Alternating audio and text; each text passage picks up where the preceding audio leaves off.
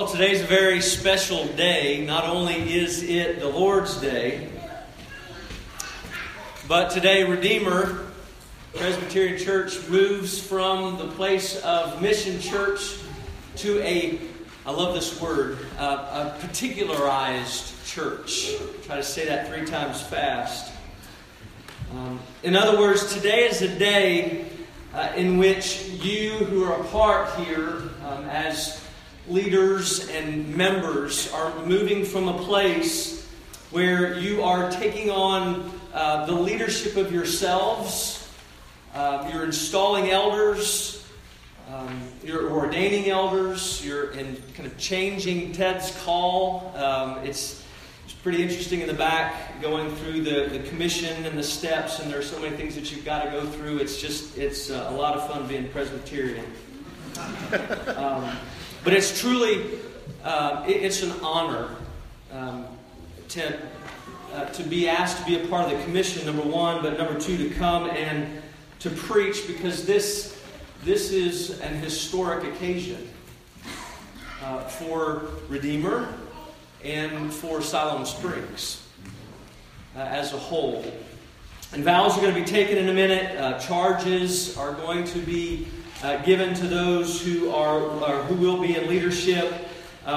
In one sense, this is a new journey, but in another sense, the journey simply is continuing. What you have been doing really needs to continue. What you have been doing here to bring you to the point of particularizing is what needs to continue for things to grow and for you to prosper. But what does that look like? What does that look like in the past? What does that to look like in the future? And what I hope to do this evening is to, of course, proclaim the truth of the gospel and exalt the Lord Jesus, but in also a very special way to encourage you as a church as you begin. And I hope that that in fact takes place. So if you would, turn your Bibles to Ephesians chapter 4. The liturgy to this point has led us up to this point. But I want to continue, and I want to read, beginning in verse 1, and I want to read the 16 verses here of chapter 4 that will serve as our text. Hear now the word of the Lord. I, therefore, a prisoner of the Lord, urge you to walk in a manner worthy of the calling to which you have been called, with all humility and gentleness, with patience, bearing with one another in love, eager to maintain the unity of the Spirit in the bond of peace. There's one body and one Spirit, just as you were called to one hope that belongs to your call, one Lord, one faith, and one baptism, one God and Father of all, who is over all and through all and in all. But grace was given each one of us, according to the measure of Christ's gift. Therefore, it says, when he ascended on high, he led a host of captives and he gave gifts to men. In saying he ascended, what does it mean? But that he also descended into the lower regions of the earth. He who descended is one who also ascended for above all the heavens, that he might fill all things. And he gave the apostles and the prophets and the evangelists, the shepherds and teachers, to equip the saints for the works of ministry, for building up the body of Christ, until we all attain to the unity of the faith and of the knowledge of the Son of God, to mature manhood, to the measure of the stature of the fullness of Christ, so that we may no longer be children, tossed to and fro by the waves and carried about by every wind of doctrine, by human cunning, by craftiness and deceitful schemes.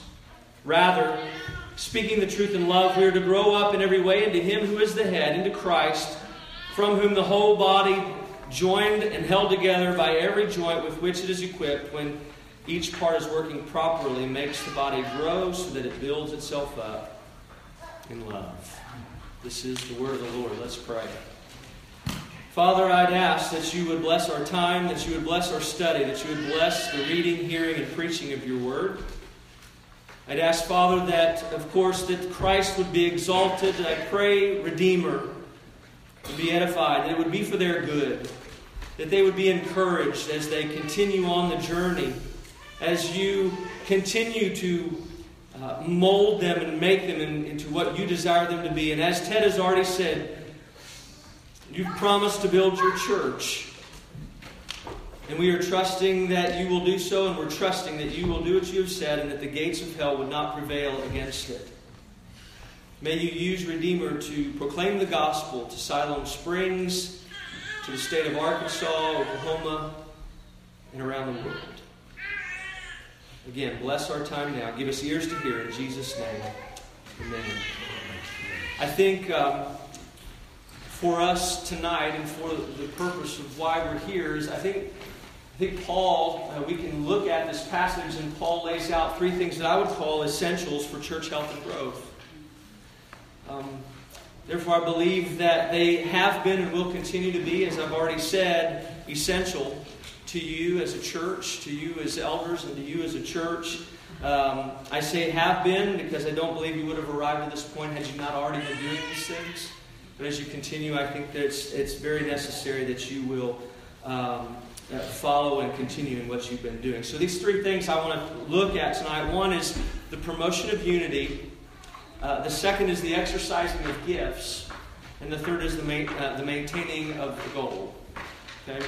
Let's look first at the promotion of unity in verses 1 through 6. As we read and as we began this chapter, as is his custom, Paul begins this section with the word therefore, and most of us know why it is there, and he's basically saying everything that I've said up to this point is the basis for what I'm about to say.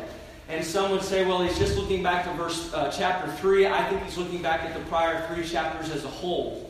So if we look at that in that context, we could say that Paul is saying because you've been given, as Ted has already read, because you've been given every spiritual blessing in the heavenly places, because you have been forgiven, because you've been called, because you've been chosen before the foundation of the world, because you've been forgiven and you have been adopted, because you've been sealed and you've been lavished with grace, and because you've been sealed by the Spirit, because you've been given that down payment of an inheritance, because you've been redeemed, because you were confined and you've now been released, you were dead spiritually and now you're alive, because you were condemned and now you have experienced every kindness and mercy of God, because you were created and recreated for good works that were prepared beforehand for you, because you have been reconciled to God, because you who were once far off are now near, because you were aliens, now you are fellow citizens and heirs of the kingdom in God's household. I implore you to walk in a manner that's worthy of all of that. I'm imploring you to walk in a manner worthy of your calling. Because what God has done in you, this is how I implore you. He's begging. This isn't to be debated. This isn't to be... they're not going to sit around and discuss what parts of this they are to do. He says, I'm imploring you. I'm begging you. He's basically saying, I want you to bring your life in balance with who you are and what you've been declared to be.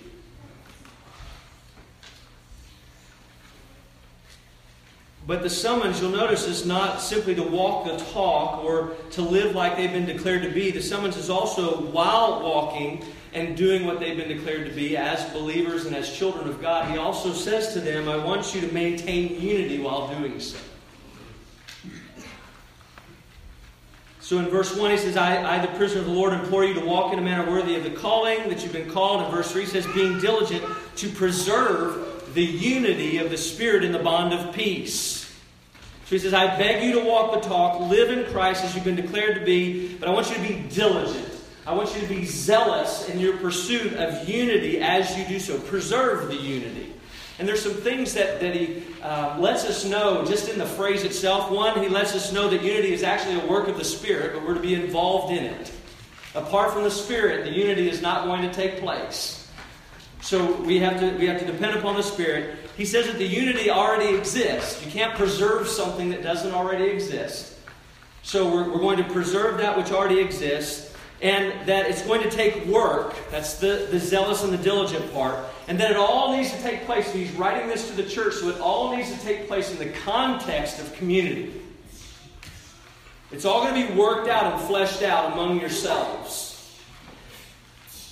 So the question is, well, how do we do that? What does that look like? Well, Paul answers that in verse 2. He says, well, to preserve the unity, walk in humility, gentleness, patience, showing tolerance for one another in love. So humility, we look at humility and we say, okay, two basic meanings. We're to have a proper estimation of who we are. And the only way to do that is what? To think back and to remember what he said in the previous 3 chapters. The only way to have a proper estimation of who we are, to not think too highly of ourselves or too lowly of ourselves, is to understand who we are in Christ. And he's explained what that is, chapters 1 to 3.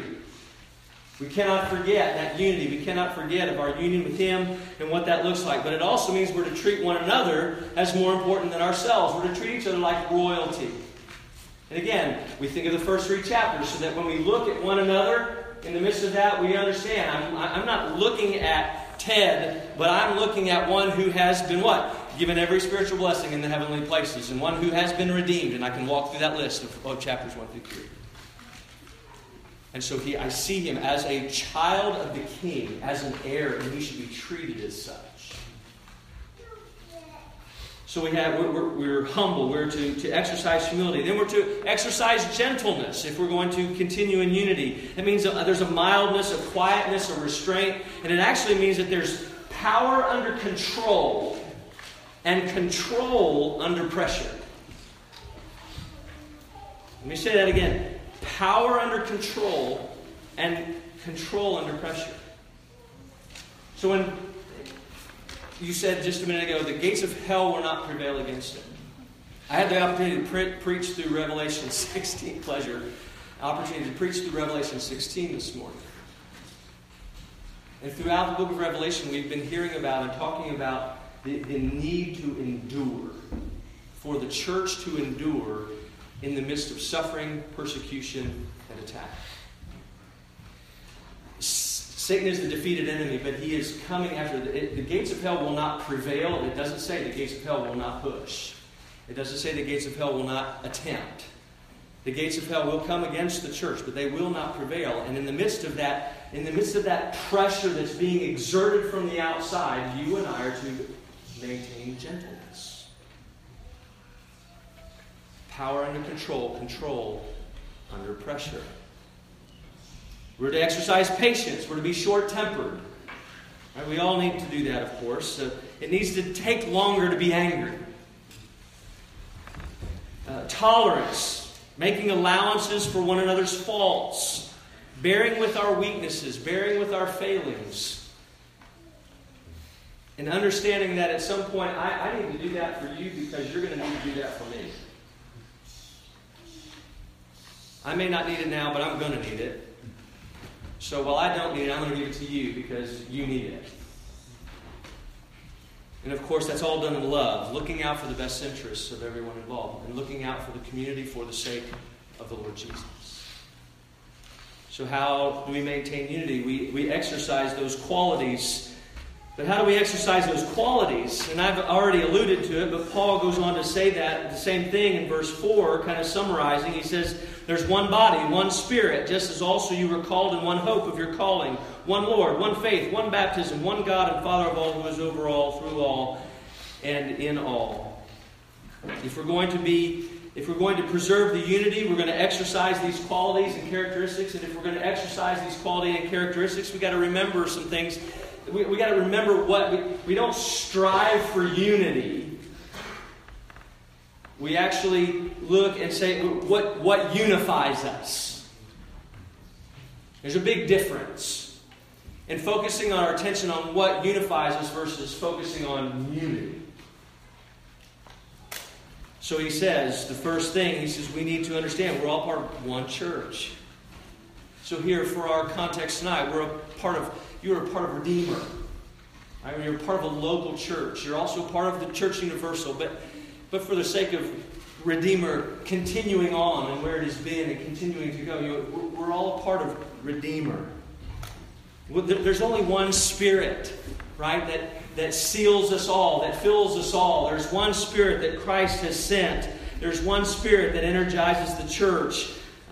They're in fellowship with that. We're all in fellowship with that same Spirit, and so we're in fellowship with one another. He says there's one hope. The hope of eternal glory, the hope of eternal life with God the Father through the Lord Jesus Christ. There is no other hope. So we have that one hope in common. He says there's only one Lord, Jesus Christ, to whom our sins or your sins are paid. There's only one way, only one truth and one life.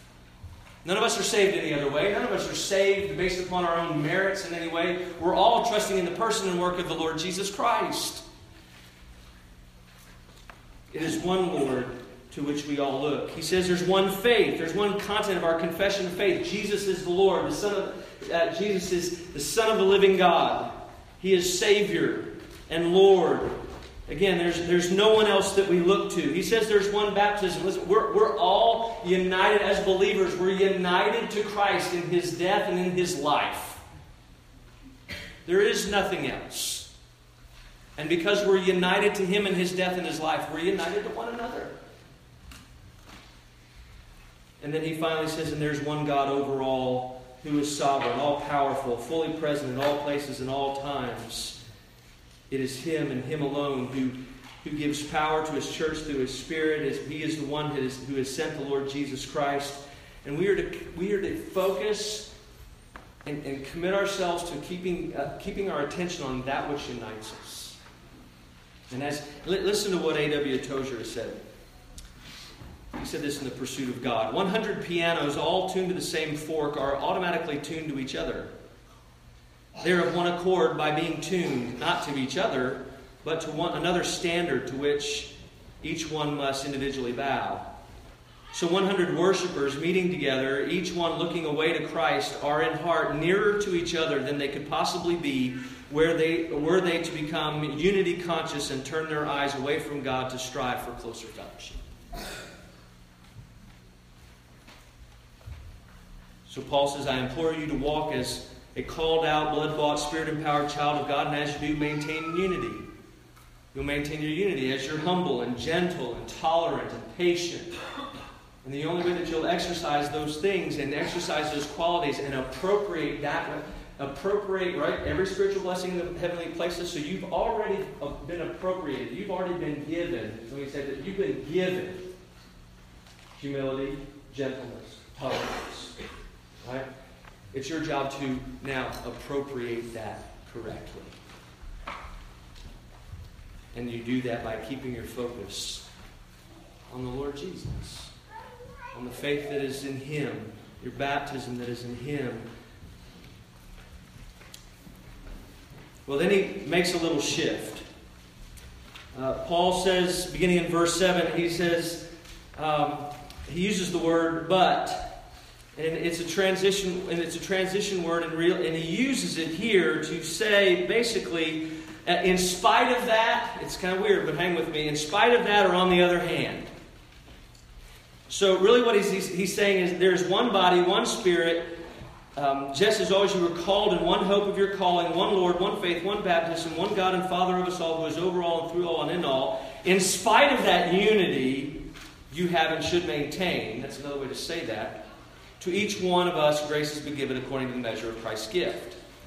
Another way to look at that is you could say, all right, here you have all this in common, but on the other hand, each one has been given grace according to the measure of Christ's gift. So what's he doing? He's saying, listen, focus on the Lord Jesus. Keep your attention on the Lord Jesus. As you're moving ahead, as you remember who you've been declared to be, I want you to focus. I want you to pursue unity. Don't focus on unity, but you're to preserve the unity, not uniformity. There's diversity within the body. So he makes this shift, and he says, "Okay, you're to be in unity in these ways, to be unified in these ways, but you're not to be uniform." Because he says, "Each one," in verse 7, of us, grace has been given according to the measure of Christ's gift." And then he goes down, he jumps down, and begins talking about what? He begins talking about spiritual gifts. Like a king who distributes the spoils of war to those in his kingdom, Christ has not only led us out of captivity, But He has given us gifts. He's given us the spoils.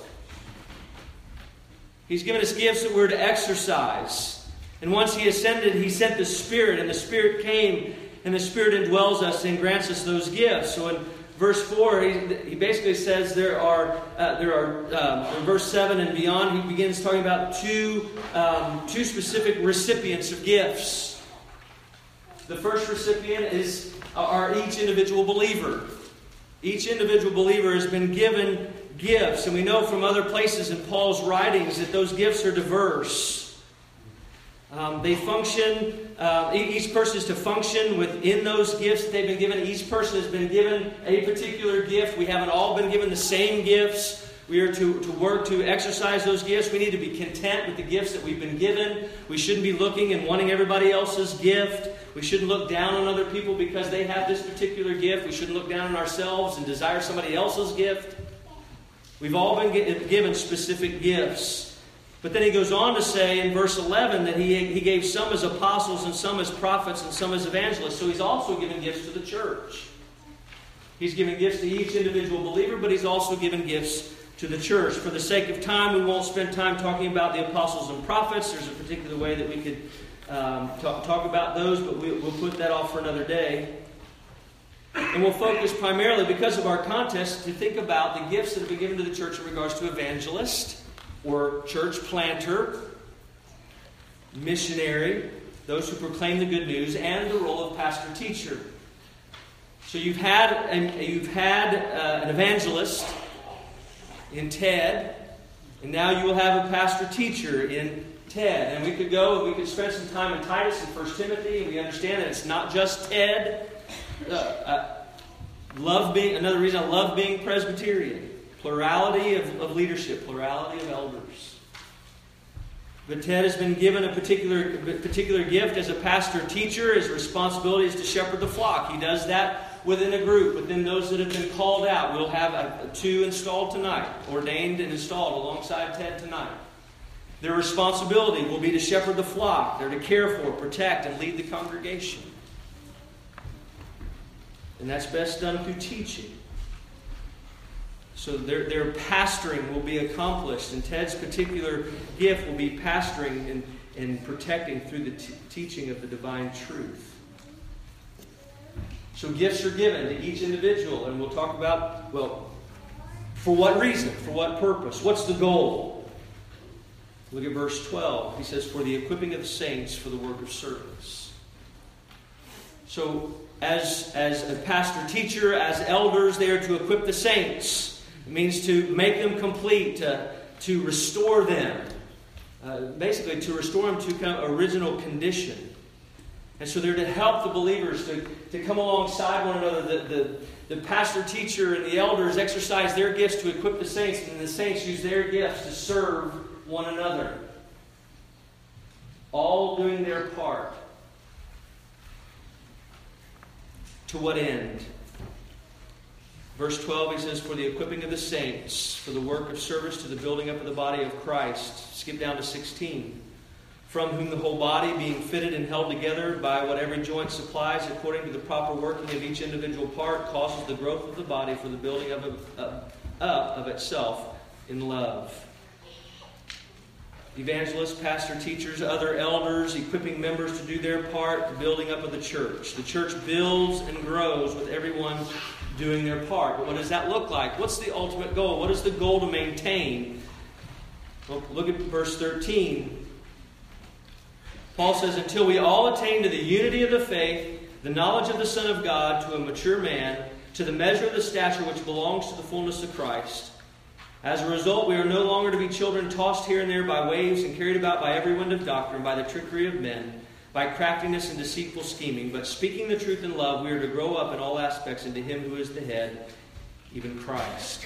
Throughout the Scriptures, we see primarily two ministries, I believe, in the local church. One, of course, is a missionary ministry to the world around us, going therefore into all nations and baptizing and teaching, proclaiming the good news of the gospel. But the church also has an edifying ministry to itself. Unfortunately, what I've seen over the last 30 years is kind of a move away from the edifying ministry and a focus solely on the missions ministry. Now, don't get me wrong, missions is important and it's a part of who we are as a church, and we're to go and to share the gospel, but not at the expense of the edifying ministry of the church. And in actuality, what I think has happened over the last 30 years, in many cases and in many churches, because this shift and the focus has gone from edifying to missions, then and the edifying ministry has begun to wane, missions itself is waning. Because I believe as the church focuses on the edifying ministry of the church, the missions come. And I think that's what Paul's saying here.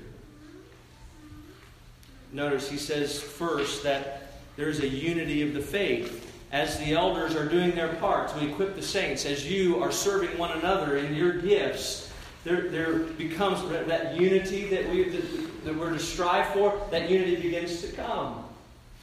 There's a unity of faith. There's a unity among spiritually mature people where the content of faith and the body of doctrine and the content of the gospel, there's a unity within that. There's a oneness. We understand what that is. He then says in verse 13 that there's a knowledge of Christ. Spiritually mature people will have a deeper, more thorough knowledge of Christ and who He is and what He's done. Be a knowledge that is accurate and not mixed with error. Spiritually mature people in verse 14 will be sound doctrinally, and they're not going to be tossed about and tricked with bad theology and bad teaching, and they're not going to fall for faddish interpretations and popular sentiment. They're going to be able to tell where there's counterfeit truth. And then finally he says they will all speak the truth in love. They're not going to shy away from speaking the truth of their personal faith, the content of their faith. When we grow in the unity of faith, when we grow in our understanding of who Jesus is and what He's done, when we understand sound doctrine, we can't help but talk about it. We don't lack the confidence to talk about it. The more I understand and have come to understand who Jesus is and what He's done for me, the more I've come to understand the salvation that is all in God's hands. I haven't begun to shrink back from sharing the gospel. I have become more confident. The more confident that I am in doctrine, the more I want to talk about it. The more I understand who God is and what He's done, the more I dive deeper into His Word and begin to understand those things within the fellowship, then the more willing I am to share that. And Paul's saying, if we'll focus on that edifying ministry, as elders do their part, as the members do their part, and those things begin to happen, the missions come.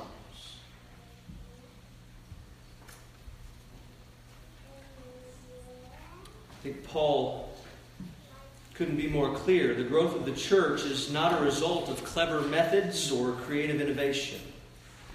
The growth of the church will be the result of every person doing their part. It'll be a result of everybody understanding and exercising their gifts. It'll be a result of establishing and meeting the goal of spiritual maturity, not of numerical growth. It means striving for unity of faith, deeper knowledge of Christ, sound doctrine, and speaking the truth.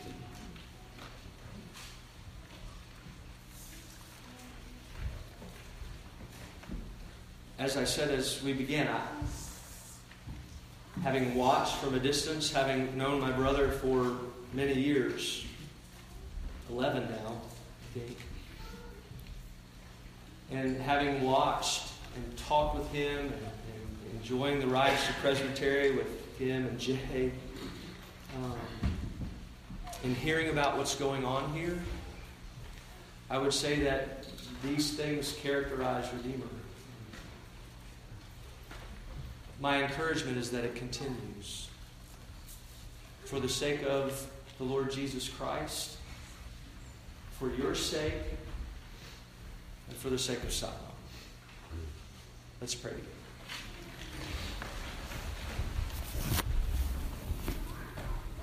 Father, what a privilege